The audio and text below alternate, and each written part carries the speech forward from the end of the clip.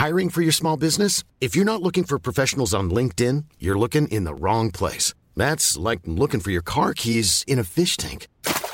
LinkedIn helps you hire professionals you can't find anywhere else, even those who aren't actively searching for a new job but might be open to the perfect role. In a given month, over 70% of LinkedIn users don't even visit other leading job sites. So start looking in the right place. With LinkedIn, you can hire professionals like a professional. Post your free job on linkedin.com/people today.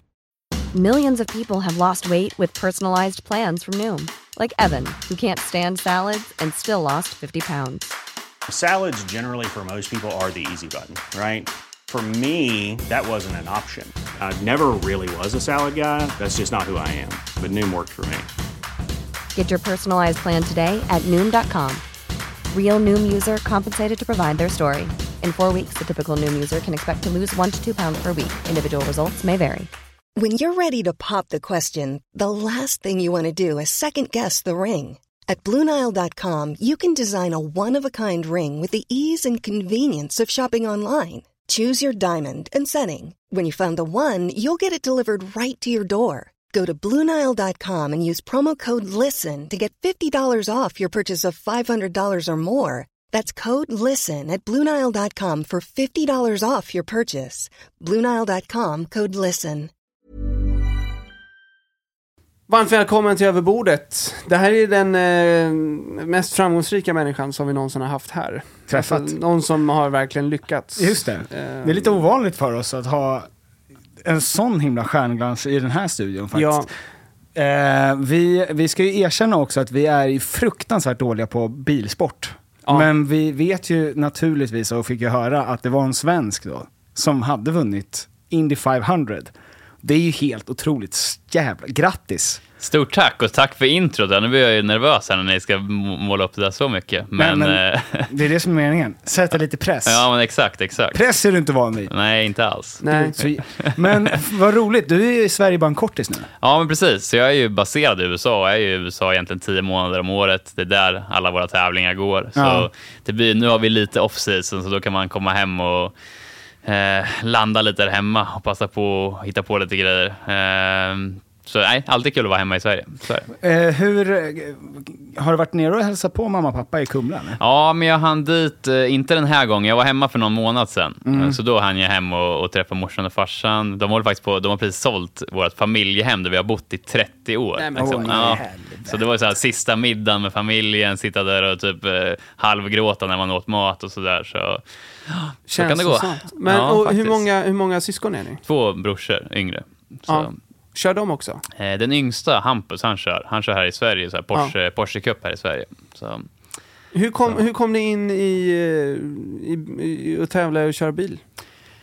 Egentligen av en slump. Alltså, motorsport är ju inte, det är inte så här ungarna på att börja på motorsport. Det är inte den vanligaste sporten. Ja. Nej, det känns det är också raka motsatsen. Exakt. Jag fick inte ens ha moped. Nej. Så det var lite av en slump. Det var ingenting i min familj. För oftast är det så här familjen, alltså mamma eller pappa eller morfar. Eller alltså, det ligger liksom i släkten. Men det är inget sånt för mig. Utan det var mer en slump att det låg ett sånt här go-kart-ställe typ 10 minuter från där jag växte upp. Och jag var tjata hela tiden på farsan när jag var liten. Jag vill stanna där, kan vi inte prova? Och till slut så orkar vi inte han med det där. Och så lät han mig få prova. Och då han som ägde det stället hette Fredrik Ekblom. Som körde då racing i Sverige. Han var där när jag fick prova. Och bara sa till min farsa, shit, vad duktig din grabb är att köra. Hur mycket har ni kört liksom? Och då var det typ första eller andra gången vi körde. Och han var superimponerad. Och så liksom fortsatte det där. Och sen efter ett tag så sa Fredrik till min farsa, nej men sluta köra här och köp en riktig go-kart till grabben. Så då var jag 9 år gammal. Och då, som tur var, så tyckte min pappa då, att det här kan vara en kul grej att göra då. Och hade ett intresse för det. För det är det som är svårt också med motorsport. Så det är inte så att du har ett par fotbollsskor och sen typ spelar fotboll. Utan du måste ju ha typ en pappa eller mamma som är med och meckar med go-karten och fixar och trixar och kör det till olika tävlingar. Så det är ett väldigt projekt. Det är kört för mina barn.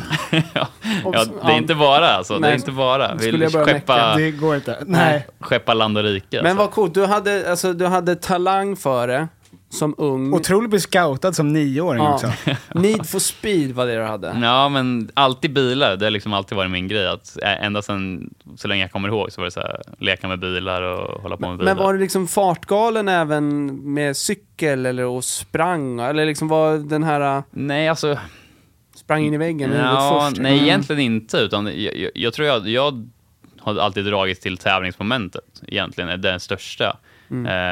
Jag är ingen så här bilfantast. Jag så här bara sitter och kollar efter nya bilmodeller och liksom meckar med bilar. Jag kan inte ens skruva upp en skruv. Liksom. Jag är totalt värdelös på sånt. Nice. Men jag är skönt att höra. jag är dragen i själva alltså, tävlingsmomentet, hastigheten, adrenalinet, alltså allt det där. Det är det som är min liksom, vad jag dras till. Det är en jättetråkig fråga, men jag måste ställa den. Vad kör du när du kör privat? Jag kör en Honda SUV för att jag har ju Honda som är liksom min motorleverantör till min bil. Så då får man en bil av dem då. Så tråkigt är det. Men den är en bra bil dock. Den tar man från A till B. Så men det är kanske inte, det är liksom inte en Ferrari eller McLaren. Men du kör inte för fort med den heller? Nej, men det är där. Alla mina polare brukar jämt håna mig så att du är så jävla tråkig att åka med för du kör så sakta på vägarna och säger, men hallå, mitt jobb är att köra snabbt på banan. Så då när jag åker på vägen så... Är det onödigt långsamt? Ja, men typ. Så jag bara, då åker vi dit man ska. Så det är så här kul för att alla förväntar sig bara för att jag är racingförare, att jag ska köra som en racingförare på vägen också. Men det är liksom så här bara... Varför skulle du? Alltså det är väl hela anledningen är att du slipper att göra olagligt. Exakt så. Så jävla dumt. Jag får ju ut min liksom, den här grabbiga, man ska köra snabbt grejen får jag ju ut i mitt dagliga jobb. Så när jag väl sitter på liksom, i vägen så är det sista jag vill. Du kör 300 km i timmen där. Det är inte så att du tänker så här, nu drar jag upp den här bad boyen till 50 till 70. Nej, men exakt. Det ger ju ingenting. Nej. Så, var går gränsen när man börjar få liksom lite G-krafter här? Hur fort måste man köra för att det ska... Ja, alltså... Jag vet inte, men vi kör ju på en del av de banorna, de här ovalbanorna när vi bara kör runt, som det här Indy 500. Så är det ju, då kör vi ju 350 km i timmen i snitt. Och det är ju 4-5 G i kurvorna. Alltså det är sådana sjuka krafter då. Men du börjar ju ta G-krafter långt innan det. Men just de racen blir väldigt extremt. Och jag kommer ihåg när jag började köra de typer av tävlingar så var det... När jag hoppade ur bilen efter att ha kört ett race på 2-3 timmar så var liksom mitt balanssystem ur synk. Så jag kunde inte stå upp. Liksom, jag kunde inte stå upp. Som sjöben. Ja, men exakt. Som att man var helt så här snurrig. Jag fick sitta ner i 10 minuter och försöka få tillbaka balansen.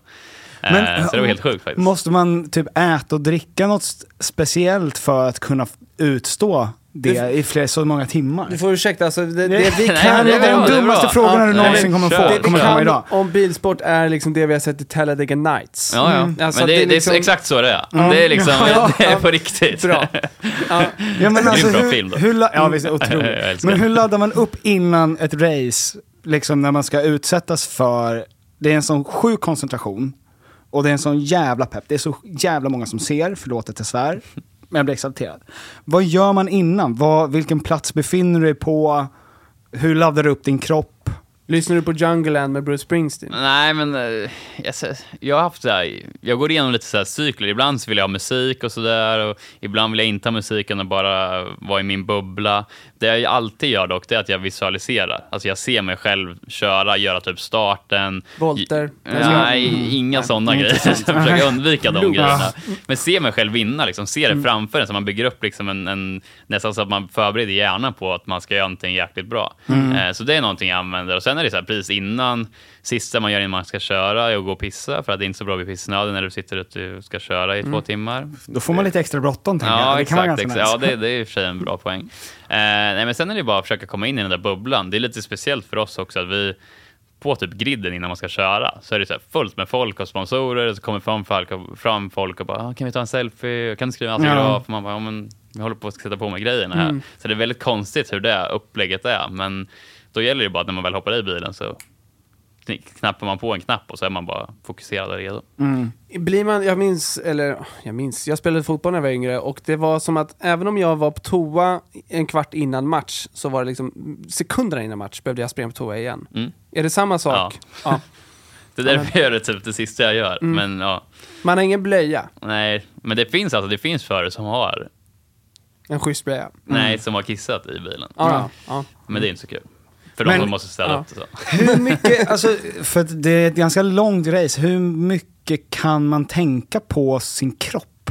Alltså du vet, du måste ju vara så jävla skärpt hela tiden. Du är så himla inne i det du gör. Liksom. Du tänker hela tiden nästa kurva, du tänker hur bilen känns, hur däcken känns, när jag ska vinna depå, alltså det är så mycket som händer i ett race. Med strategi, med depåstoppen. Det är så många moment som man är... På något sätt är man ett med bilen nästan. Och bara ha fokus på det. Så man hinner inte tänka på så mycket annat. Men du började med att flytta från Sverige till Japan, eller hur? Det stämmer. Det är ett väldigt speciellt land att flytta till som första land. Verkligen, det var coolt för att jag var 18 då. Hade bott hemma hos familjen i Kumla hela mitt liv. Och sen sa mitt management där, men vi har hittat en ny styrning till dig. Då hade jag kört några år i England och liksom pendlat till England. Så jag bara, okej. De bara, du ska köra Japan nästa år. Och bo i Japan, fulltid. Jag bara, va? Tänkte såhär, så typ började garva, bara, det är kul skämt ungefär. Men så var det på riktigt och de ville att jag skulle dit och försöka typ växa upp, mogna och stå på egna ben. Och det var ju verkligen så. Det kan inte bli så mycket mer annorlunda än vad man är van vid. Alltså, det är en annan universum. Vad har du för liksom entourage när du bosätter dig i Japan? Och då var jag helt solo. Helt själv? Helt solo. Kände inte människa i hela landet. Men så var det ju ett team som jag körde för där då, med bara japaner. Men de fick ju liksom typ ta hand om mig och jag fick en lägenhet där som jag bodde i någon liten stad som låg 1,5 timme utanför Tokyo.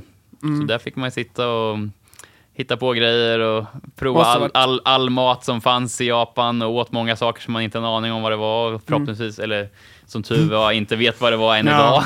Typ, så, men jäkligt coolt land. Alltså, jag tycker otroligt fascinerande land. Jag hade det skitbra där och lärde mig jättemycket om allt möjligt kan man säga. Och, karaoke. Karaoke också, det kan jag lova. Men jag tyckte det var skitkul och varje gång när jag kommer tillbaka, när det var några år sedan jag kom tillbaka till senast, men jag tycker alltid det är ett fascinerande land att komma till.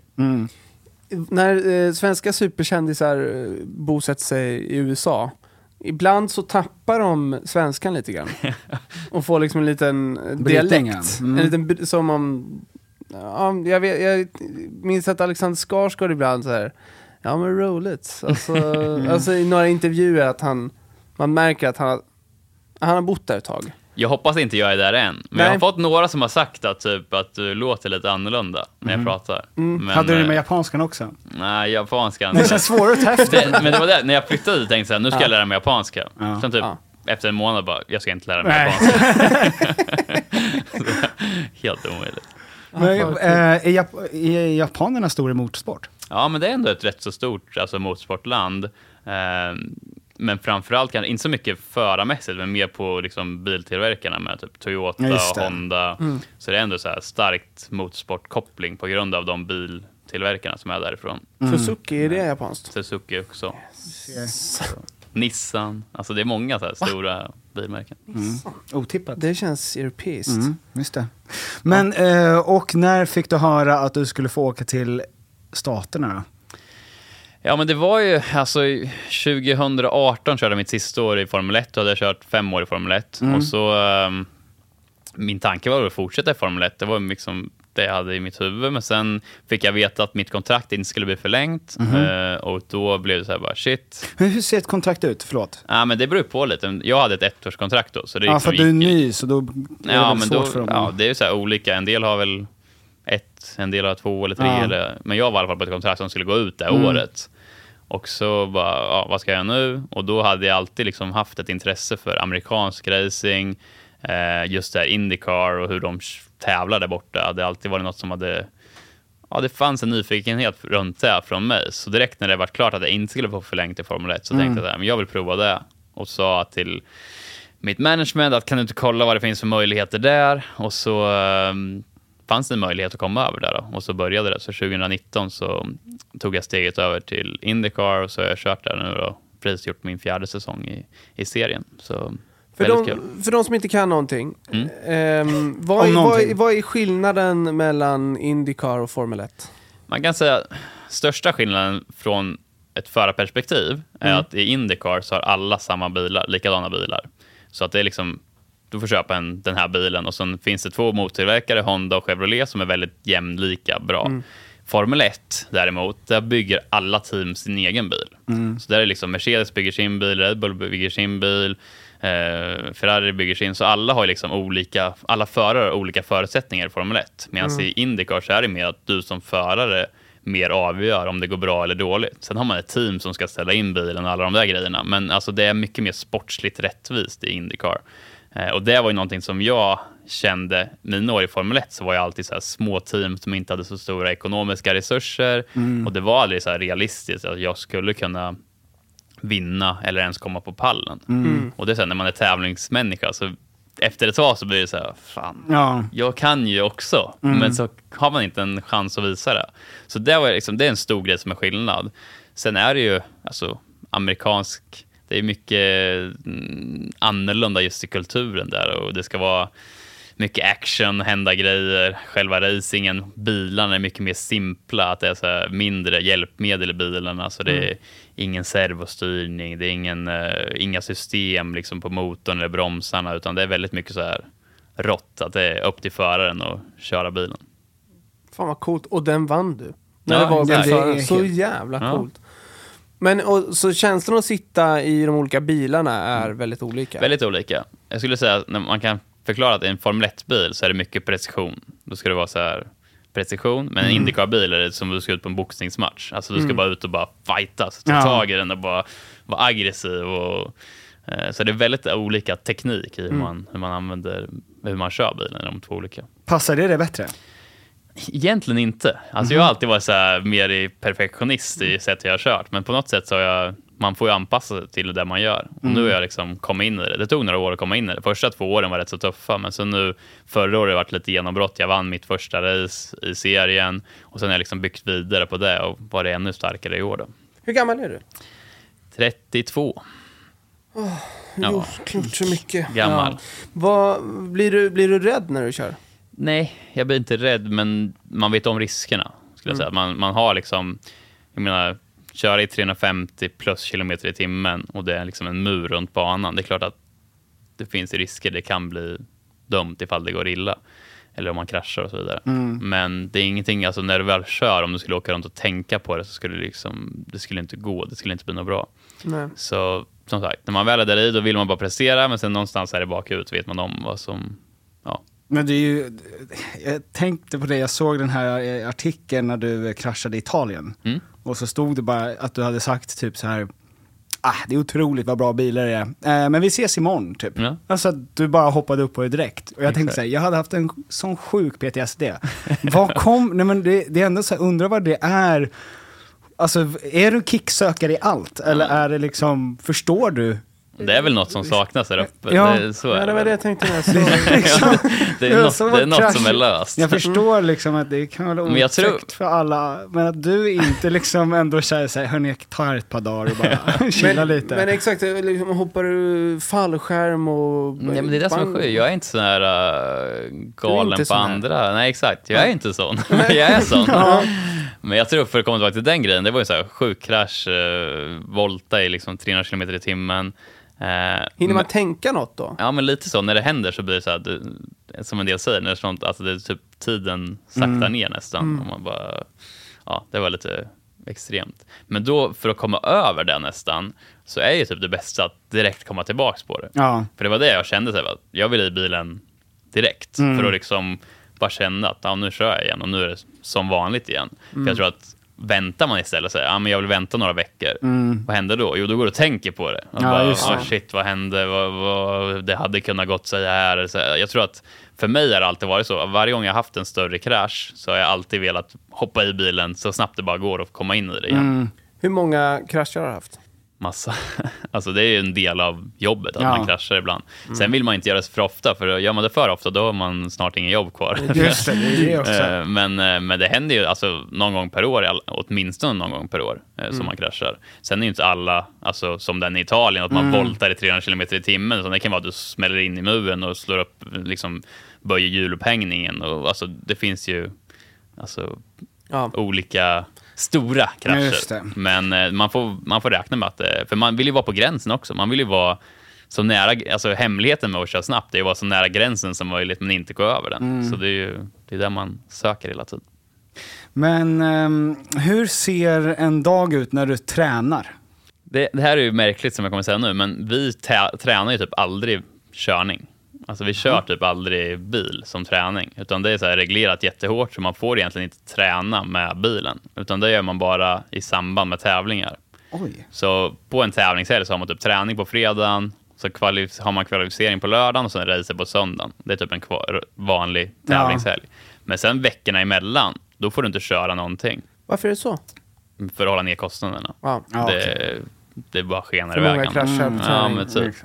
Men det som har hänt då är att man kör mycket simulatorer. Så det kommer mer och mer på senare år. Så man sitter och kör de här superavancerade tv-spelen typ, fast det är uppe på någon sån här ställning som rör sig, och det är rätt så coolt faktiskt. Så det typ använder vi mycket nu, att inför varje tävling kör man sånt. Men sen blir det också att man tränar mycket fysisk träning. Det är ju mycket tuffare fysiskt att köra de här bilarna än vad man tror. Just på grund av G-krafterna, koncentrationen, tungstyrt och sådana grejer. Så man har Du får inte paus eller? Nej, exakt. Det är konstant. Det är alltså en sån jäkla tävling så länge. Hur mycket förbränner man när man kör race? Ja, men jag har ju sådana här pulsband på mig när jag kör. Så man brukar förbränna någonstans. Jag brukar väl ligga på runt 2-2 500 kalorier. Man ligger på ungefär runt 80% av maxpuls i 2-3 timmar. Så det är sjukt påfrestande alltså. Jävlar. Och så gå ner, vissa race när det är varmt så kan man gå ner en 3-4 kilo i vätska också. För att man svettas så mycket. Ja. Och vissa kissar. Och vissa kissar, exakt. Ja, fan, coolt. men och du får inte heller vara över en viss vikt. Alltså det är ju väldigt... Ja, men exakt. Man ska helst vara så lätt som möjligt. Ja. Det är ju så här, ju lättare det är, desto snabbare går det. Men sen dock så har de kommit nu på senare år med lite mer regler så att det ska vara mer rättvist. För jag är ju rankad som liksom en stor förare med mina 1,80 centimeter.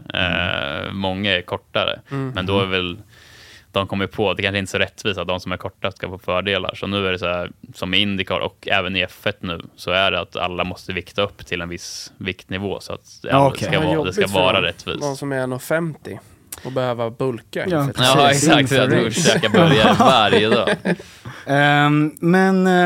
Och du har en podd där du pratar om Formel 1. Exakt.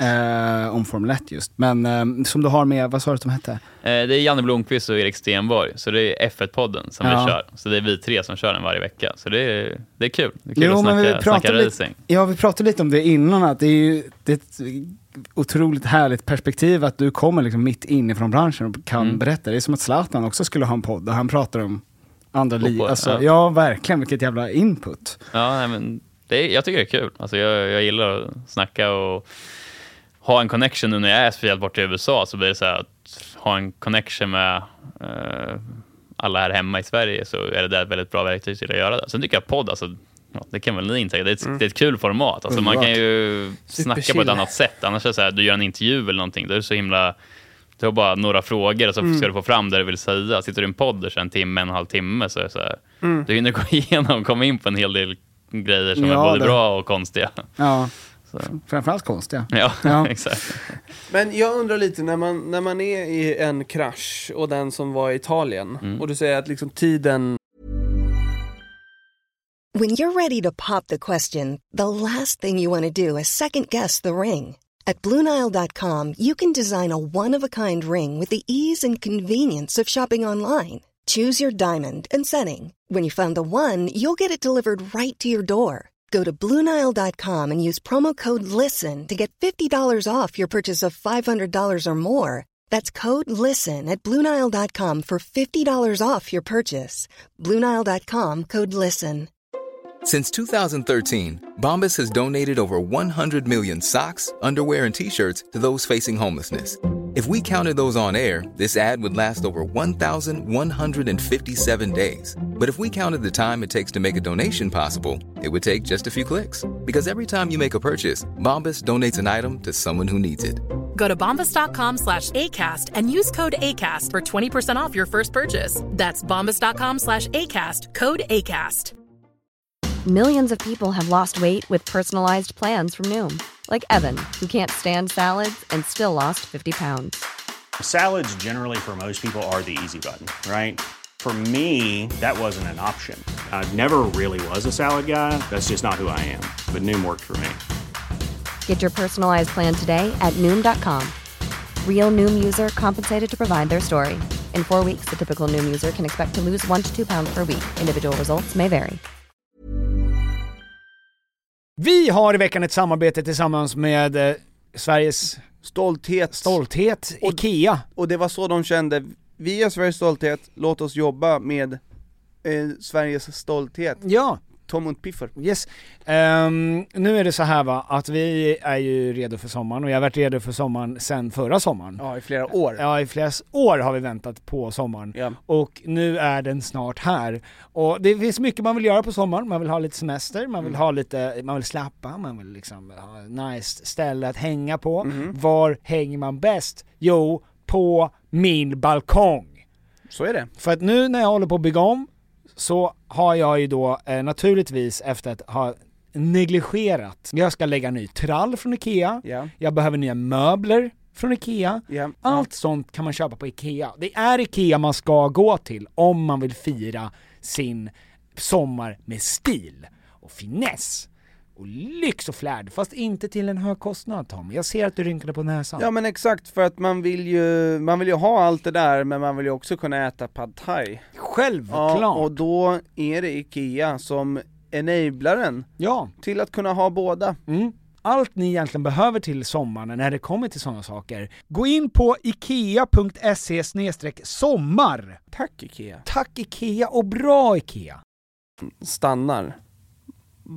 Minns du vad du tänkte? Får man liksom flashbacks eller? Nej, men alltså just den kraschen var så här, för då var det ett tekniskt fel som gjorde att jag kraschade. Alltså jag körde typ på raksträckan i full fart och sen så fort jag bromsade så bara vek bilen runt så började jag volta. Så då minns jag att jag tänkte medan jag kraschade vad fan är det som händer just nu? Alltså att jag rimlig tanke. Ja, men jag fattar inte vad är det som händer? Alltså för jag kunde liksom inte fatta hur jag bara helt plötsligt bara vände bilen runt utan någon förvarning eller någonting. Så det var liksom den tanken. Jag hade inte sett tanken, shit, nu kommer jag slå ihjäl mig. Utan det var så här bara, vad är det som händer? Vem ska skälla ut? Ja, men typ. Det kan omöjligt vara mitt fel. Ja, men ungefär. För sen är det liksom, man har ju radiokommunikation. Så när allt stannar så var radion bara, are you okay, Marcus? Are you okay? Man bara, what the fuck happened? Hur går tugget i radiokommunikationen? Snackar du när du kör? Ja, men det är rätt så coolt för som IndyCar då, på de här oval-rundbanorna så har man faktiskt en kille som sitter över läktaren och ser hela banan som sitter med typ en kikare och snackar konstant med dig i ja men typ som snackar i hörlurarna på mig då, som hjälper mig vad som händer bakom hela tiden. Om det kommer någon som försöker köra om så säger jag liksom vart han kommer på utsidan eller insidan, hur långt bak han är och sådana saker.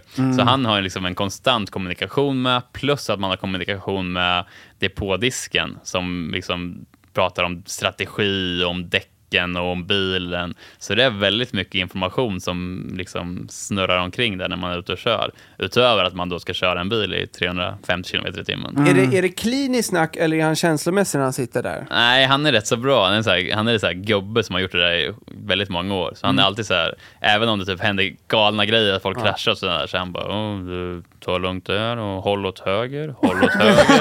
Man bara, okej. Så jag vet, om han blir lite så här, ifall han blir lite exalterad, då vet man att då är det liksom hela banan Code Red. Sista varvet, du är på väg att vinna införande. Lite höger, Marcus. Ja, men typ så. Skulle man få vara honom en gång? Ja, men helst på en annan förare, tack.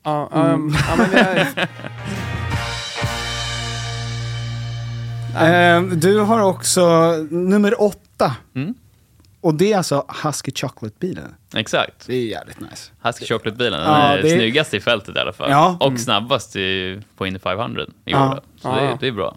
Men Husky Chocolate, det känns också så jävla nice. Det är en sån bra sponsor bara så här. Det är cool, exakt. Det är det. Vem, alltså så här, chokladmjölk. Det går ju inte att inte tycka om. Nej, det är ju, liksom, det känns som att amerikanerna måste älska det också. 100%. Sen är så här, jag är typ unik att jag har berg på min bil liksom. Så här, vita berg på designen. Så det är ändå mäktigt alltså. Nice. Vet du historien varför alla som vinner Indy 500 ska dricka mjölk efter det? Ja, men som jag har fått det berättat så var det så här, alltså racet har ju funnits i över 100 år. Men för typ 50-60 år sedan så var det en som kom in efter racet och bara, jag är så jäkla törstig, att han hade vunnit och bara, jag är så jäkla törstig, jag måste ha någonting att dricka, ge mig ett glas kall mjölk. Så han psykopat. Han får ett glas kall mjölk, häller i sig det, och då blev det så här en grej, alltså bara, ja, men nästa gång kille som vann bara, ja, men jag vill också ha mjölk. Och sen blev det en tradition att alla skulle dricka mjölk. Så nu innan racet, så är det så här, 33 förare ska köra racet. Och alla innan man ska köra får så här, ett papper där du måste skriva i vilken typ av mjölk du vill ha när du vinner. Och så då förbereder de det. Jag försökte få chokladmjölk, husky liksom, men det var tydligen inte vad accepterat. fick du då? Nej, men då valde jag sån whole milk, alltså full, alltså röd mjölk. Nej, men du är en liksom, men du är en svensk, man kan nästan se det på bilden att kan inte ha lättmjölk liksom, om du vinner Indy 500, det går inte.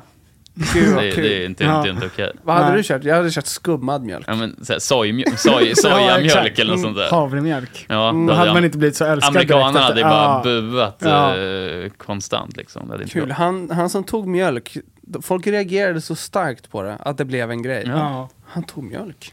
Ja. Men de har mycket så här konstiga traditioner med det där racet. Att det är som sagt mjölkdrickandet, du ska gå och kyssa tegelstenarna som är på över startlinjen, start- och mållinjen. För när banan först fanns så var det så här tegelstenar. Och då har de kvar en start- och mållinje med tegelstenar, så det måste du gå ner och kyssa då. Alla gör det som har vunnit racet. Och sen den här pokalen som vi har här i Sverige den här veckan, den har ju alla ansikten på alla som har vunnit racet. Hur många är det som har vunnit? Ja, det är ju över 100 ansikten på den där. Obehagligt. Det är en rätt så stor pokal. Och alla bara stirrar på den. Vad väger pokalen? 50 kilo ungefär. Och den är 1,70 hög. Oj, men hur många får plats med då? Ja, men de har ju byggt på den genom åren. Liksom. Så nu är det en platå liksom under pokalen som det är några rader. Och där är jag först på den undre raden.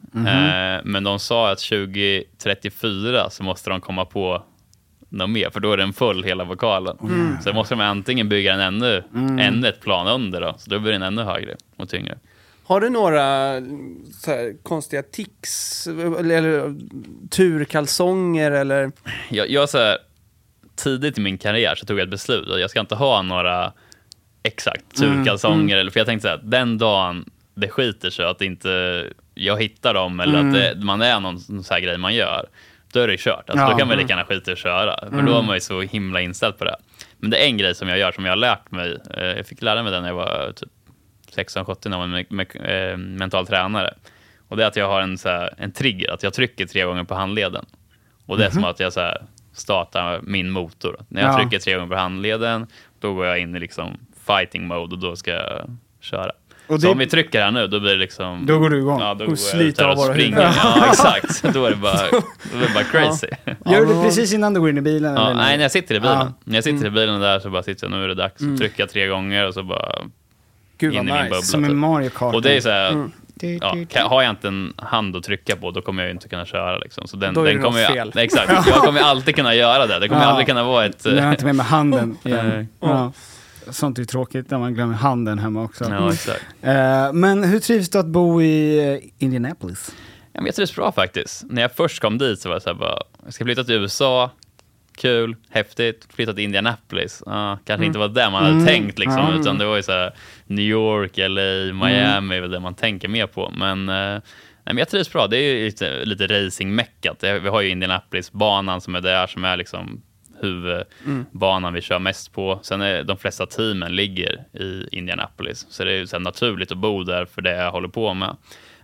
Men sen är det så här, det är ju verkligen så här Midwest, verkligen Amerika. Det är det är det. Har du häst? Nej, jag har inte häst, men man skulle kunna tro det.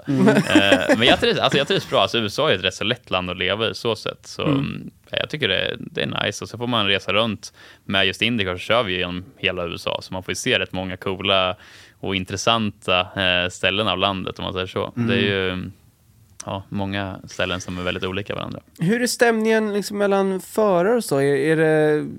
Blir det bråk eller är ni polare? I Formel 1 så var det väldigt mycket så att man var fokuserad på sitt och hade inte så mycket gemensamt med de andra förarna.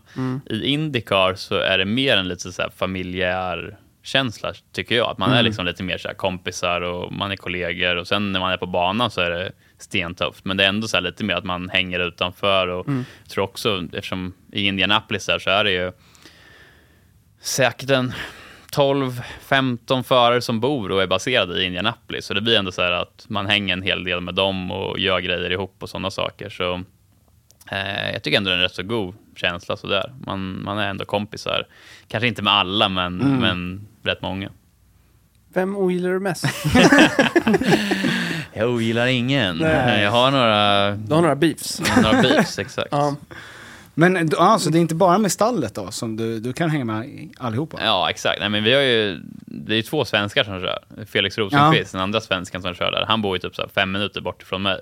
Och vi kör ju olika stall och sådär. Men vi hänger ju typ hela tiden och hittar på grejer och gör grejer. Så har jag en dansk förare som kör också. Han bor i samma lägenhetskomplex som jag bor i.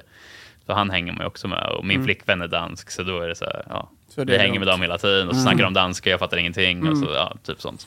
Gud vad bra. Varför tror danskar att svenskar fattar danska? Ja, jag vet. Nej, min flickvän pratar bara danska till mig. Och jag bara, okej. Är du säker på att ni är ihop? Ja. Exakt. Jag tror det i alla fall, men jag fattar inte vad hon säger. Men hur blir du stressad när det kommer in nya förare? Nej, egentligen inte. Alltså, det är så här, det är klart det kommer upp, varje år kommer det in nya förare, och det är förare som vill ta ens plats, om man säger så. Men på något sätt så känner väl jag att man har nästan mest press från sig själv, att liksom man vill leverera, man vill prestera.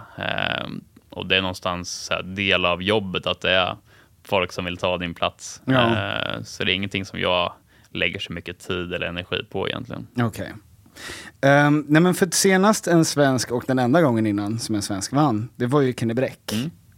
Visst har du lite kontakt med honom? Ja, men vi jobbade ihop faktiskt. När jag tog steget från go-kart till så här, att köra bil när jag var 16, så var han med i det projektet runt mig och liksom hjälpte mig att hitta, eller han var del av mitt management kan man säga.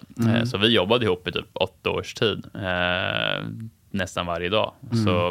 Så han, det är coolt att gå i hans fotspår liksom, att han var med och hjälpte mig och formade mig som förare, och nu är jag den andra svensken efterhand som har vunnit det där racet. Ja. Så det är mäktigt. Det måste kännas hur coolt som helst att ha Kenny Bräck i ryggen när man börjar. Exakt. Som också är gigant. Verkligen, legend. Vad gör man efter att man har vunnit Indy 500? Alltså vad gör man?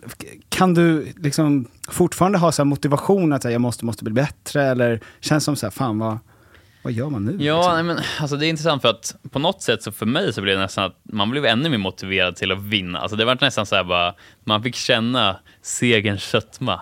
Och så bara, fan det här är ju... Det var ju mjölken. Ja, exakt. Det var den där mjölken som man fick smaka. Bara, det här måste jag göra igen. Nej, men på något sätt var det så här, ännu mer motivation till att men här ska jag vinna igen. Jag ska visa att jag kan vinna igen. Och även så här, jag ledde det här mästerskapet länge. För vi har ju ett mästerskap vi kör också. Och det ledde jag ju länge. Men sen mot slutet så tappade jag lite och ramlade ner till en 6:e plats i slut. Så där har jag en så här, det var inte kul. Så då har jag så här en riktig motivation till att försöka dels försvara den här Indy 500-titeln, men sen försöka vinna mästerskapet. Så det är väl där mina målbilder är framåt. När är nästa race? Nu har vi uppehåll till mars när nästa säsong börjar. Så nu är det lite vinterledigt kan man säga. Gud vad nice. Vad gör du när du är ledig då? Det är alltid så här, tänker man att nu blir det så här vinterledigt, så kan man hinna slappna av och chilla lite, och så blir det alltid så här, alltid är det någonting känns som varje vecka, och det är olika event, det är sponsorevent, mediegrejer, teamgrejer med i USA, så det känns som att det alltid händer olika grejer, men av en god anledning, speciellt i år som jag vann Indy 500 så har det varit en hel del att göra, men jäkligt kul.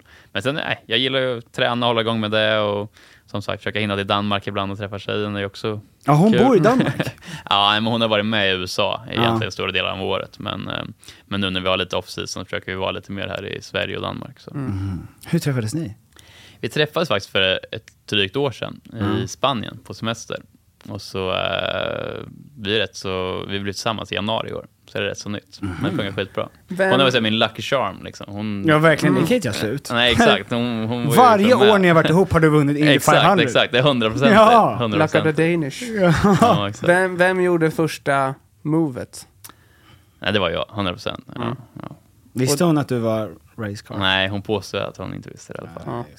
Nej, jag tror faktiskt att hon inte gjorde det. Jag sa att jag var taxi driver. Jag brukar köra den. Jag är förare. Eller jag kör bil, säger jag. Jag kör bil. Så vadå för bil? Ja, men taxi. Men, och hon bara, yes. Okay. Ja, det är min dröm. Det är drömmen. Men okej, så du är ledig fram till mars. Och då sitter du och tränar i olika simulatorer. Utsätter din kropp för G-krafter. Du liksom försöker hålla den här, liksom hålla i trim och allt sånt där. Men jag tycker bara det är lite konstigt så här. Du får inte träna med den bilen. Uppdaterar de bilen varje år eller har ni samma som förra? Nej, alltså oftast i IndyCar så är det samma bil år efter år. Att reglementet är rätt så likt. Så sätt så har man liksom, man är inkörd. Men så försöker man ju hitta lite andra grejer man kan köra. Alltså det finns ju lite andra serier man kan hoppa in och köra och hitta på, bara för att hålla igång lite. Speciellt när det börjar närma sig säsong. Så i år så körde jag prototyprace, invecklat, men en annan slags racing bara för att ha någonting och komma igång, alltså få bort rattrosten så man är redo när säsongen börjar. Jag undrar, för liksom, atleter inom diverse olika sporter har ju en tid som de kan vara aktiva. Som det är väldigt tydligt att liksom, kroppen orkar inte mer. Hur gammal är den äldsta racingföraren? Ja, men det är lite intressant för att det är ju som sagt det är en fysisk sport, men samtidigt så är fysiken inte det som är det avgörande som det är i många andra sporter. Så därför är det så här, många är ändå lite äldre som fortfarande kör och är väldigt bra för att du bygger på så mycket erfarenhet som är så otroligt viktig i motorsporten. Så som i år, han som vann Indy 500 förra året, han var 46 tror jag. Så du är en ung spjuver? Ja, men jag är många år kvar. Gud vad nice. Jag har bara börjat. Only got started. Fan vad nice. Otroligt. Bra. Och det är inte för sent för oss. Nej, exakt. Still got time. Om jag vinner i år så är jag yngre än vad du är. Ja, eller nästa år. Synd bara att du har så förbannat dålig syn. Ja, det är det. Och kör så dåligt. Ja. Framförallt det. Ja. Vi har lite frågor från tittare. Ja, Tony-frågor kallas de. Vi tar ingen ansvar för de här. Nej, exakt. bara kör. Ja. Första frågan. Vad är det sjukaste du fått av ett fan när du körde i Japan? Ja, men det var ju många konstiga grejer, men det var mest mat. De kom med mat? Mat, mycket, men så här, snacks och godis och sånt. Gosedjur och typ leksaksbilar, alltså allt möjligt sånt. Och det var ju varje race egentligen som man fick presenter. Så de kommer med en liten snack? Ja, men typ. Ja. Jag förstår också varför de säger i Japan. Alltså inte överlag, för det känns som att japaner skulle kunna komma med bläckfiskchips. Ja, men typ. Prova det här. Ja. När är det dags för en riktig utmaning att köra rally? Ja, alltså rally är coolt alltså, men det är så himla annorlunda. Det är som en annan sport nästan mot vad jag har hållit på med hela mitt liv. Så, men det är någon sån här grej som man skulle vilja göra innan man slutar. Men de är helt galna, kör liksom in i skogen i 250 blås eller vad det går i. Men skulle du få göra det? Det hade nog blivit lite jag tänker att det skulle vara lite halvtjurigt. Ja. Jag tror inte de hade tyckt det var jättebra. Det är faktiskt sjukt att någon ens får det. Ja. Men faktiskt. Nej, de är, om jag är galen så är de fan ännu mer galna, alltså rallykillarna. Men i rally är det 2, eller hur? Ja, du har ju kartläsare då. Du har ju det han Håkar, för att han sitter bredvid dig i bilen istället. Det känns så kul när man ser klipp på när någon sitter alltså med en karta. Ja, jag vet. Det känns det är så sjukt, väldigt daterat. Alltså nu, jag kan hålla med. Kartläsaren, behövs han verkligen? Ja, eller? Nej, jag har aldrig kört rally, så jag är lite svårt. Men det känns ju som att det är mest han behövs. Kartan som är lite daterad, tänker jag. de borde kunna komma upp, de borde kunna ha upp något så här som en dator som liksom automat säger. Ja, exakt. Alltså det borde kunna, 2022, det borde kunna finnas bättre än att han sitter med kartan och sitter med stor gula sidorna karta. Ja, exakt. Shit, vilken sida var vi på här? Har ni sett den här rallyklippet? Så kan det vara roligaste klippet på YouTube med han, jag tror att det är 2 finnar och den ena får, alltså det är ett gupp, så går det igenom stolen någon typ av stång eller någonting och han får den rätt upp i stjärten. Så han hör bara i liksom radion hur han alltså, skriker som att han ser Gud. What's going on here? Oh, someone's screaming. Timo's in agony. You can see him lifting himself out of the seat. We have to stop because it came some stone or something through Timo's seat. Up in the ass of Timo. Det är bland det roligaste jag har sett. Vi kan lägga in det här efter. Ja. Om du fick träffa en historisk legendar inom någon typ av racing, vem hade det varit och varför? Ja, men då hade jag ju velat träffa Ronnie Pettersson, våran liksom största legenden från Sverige, som tyvärr, han gick ju bort 78, så det är lite svårt, men han är ändå så här våran legend liksom. Har du tittat på hans race idag? Nej, egentligen inte, men jag har ju träffat och lärt känna hans dotter Nina och hans bror Tommy lite grann då. Och även haft liksom så här lite replika hjälmar från liksom samma design som han har haft och sådana saker, så har fått en inspiration från honom. Och även när man har varit ute i racingvärlden så är det många som kommer ihåg Ronnie för att han var så unik i sättet han körde på. Han hade en väldigt spektakulär körstil och sådana saker. Så. Kanske framtida namn på en son. Ja, men exakt. Ronnie. Det passar ju också med Kumla och, alltså, det känns ju bra, så här, svenskt redigt namn. Exakt. Ronnie. Kanon. Jag vill ha procent på det. Ja. Jag är inte säker på att min flickvän är helt såld på det, men vi får se. Så länge du och jag är över det. Exakt, då är det löst. Då är jag nu. Finns det fortfarande en liten del av dig som vill tillbaka till F1, eller är den dörren stängd? Jag brukar säga så här, man ska aldrig säga aldrig. Man vet aldrig vad som händer i framtiden. Men i mitt huvud så är det ett avslutat kapitel, att nu är jag liksom i amerikansk racing, speciellt i år när jag vunnit Indy 500, så är man ju på något sätt cementerad i liksom den amerikanska racingen. Så det är det jag ser mig själv vara under en längre tid, eller egentligen resten av min karriär. Men som sagt, vem vet vad som händer i framtiden. Men det är där ser jag mig själv i alla fall. Så för mig så är det ett avslutat kapitel just idag. Hur vill du ha din mjölk? Ja, med helst choklad. Alltså, husky, men...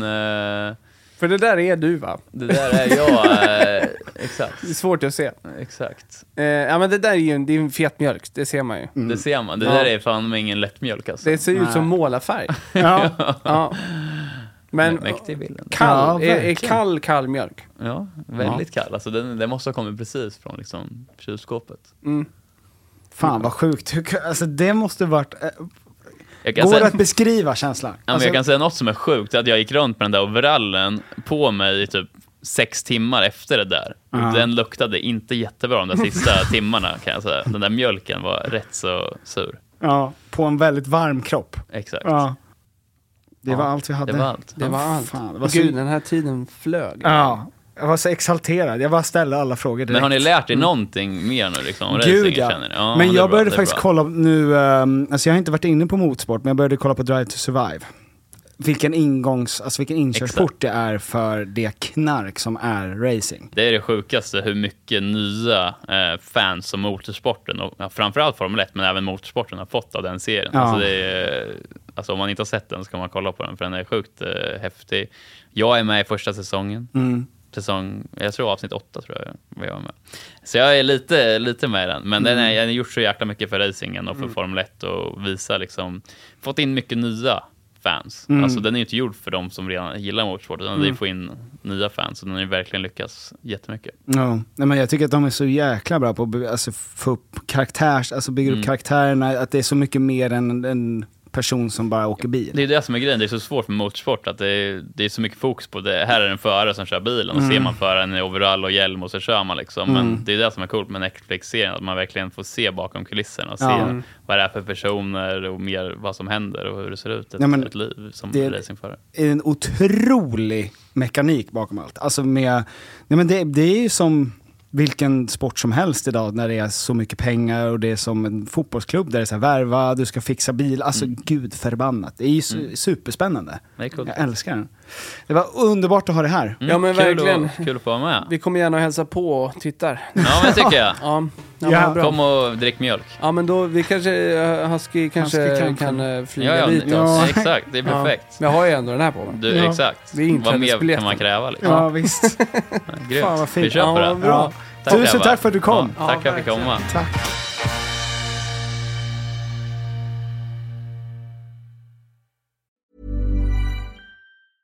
Planning for your next trip?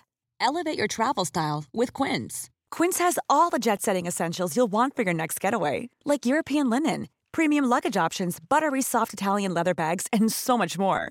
And is all priced at 50 to 80% less than similar brands. Plus, Quince only works with factories that use safe and ethical manufacturing practices. Pack your bags with high-quality essentials you'll be wearing for vacations to come with Quince. Go to quince.com/pack for free shipping and 365-day returns. This message comes from BOF sponsor eBay. You'll know real when you get it. It'll say eBay Authenticity Guarantee. And you'll feel it. Maybe it's a head-turning handbag, a watch that says it all, jewelry that makes you look like the gem, or sneakers and streetwear so fresh every step feels fly. eBay gets it. So look for the blue check mark next to that thing you love. And be confident that every inch, stitch, sole, and logo is checked by experts. With eBay Authenticity Guarantee, you can trust that feeling of real is always in reach. Ensure your next purchase is the real deal. Visit ebay.com for terms. Imagine the softest sheets you've ever felt. Now imagine them getting even softer over time. That's what you'll feel with Boll & Branch's organic cotton sheets. In a recent customer survey, 96% replied that Boll & Branch sheets get softer with every wash. Start getting your best night's sleep in these sheets that get softer and softer for years to come. Try their sheets with a 30-night guarantee. Plus, get 15% off your first order at bollandbranch.com. Code BUTTERY. Exclusions apply. See site for details.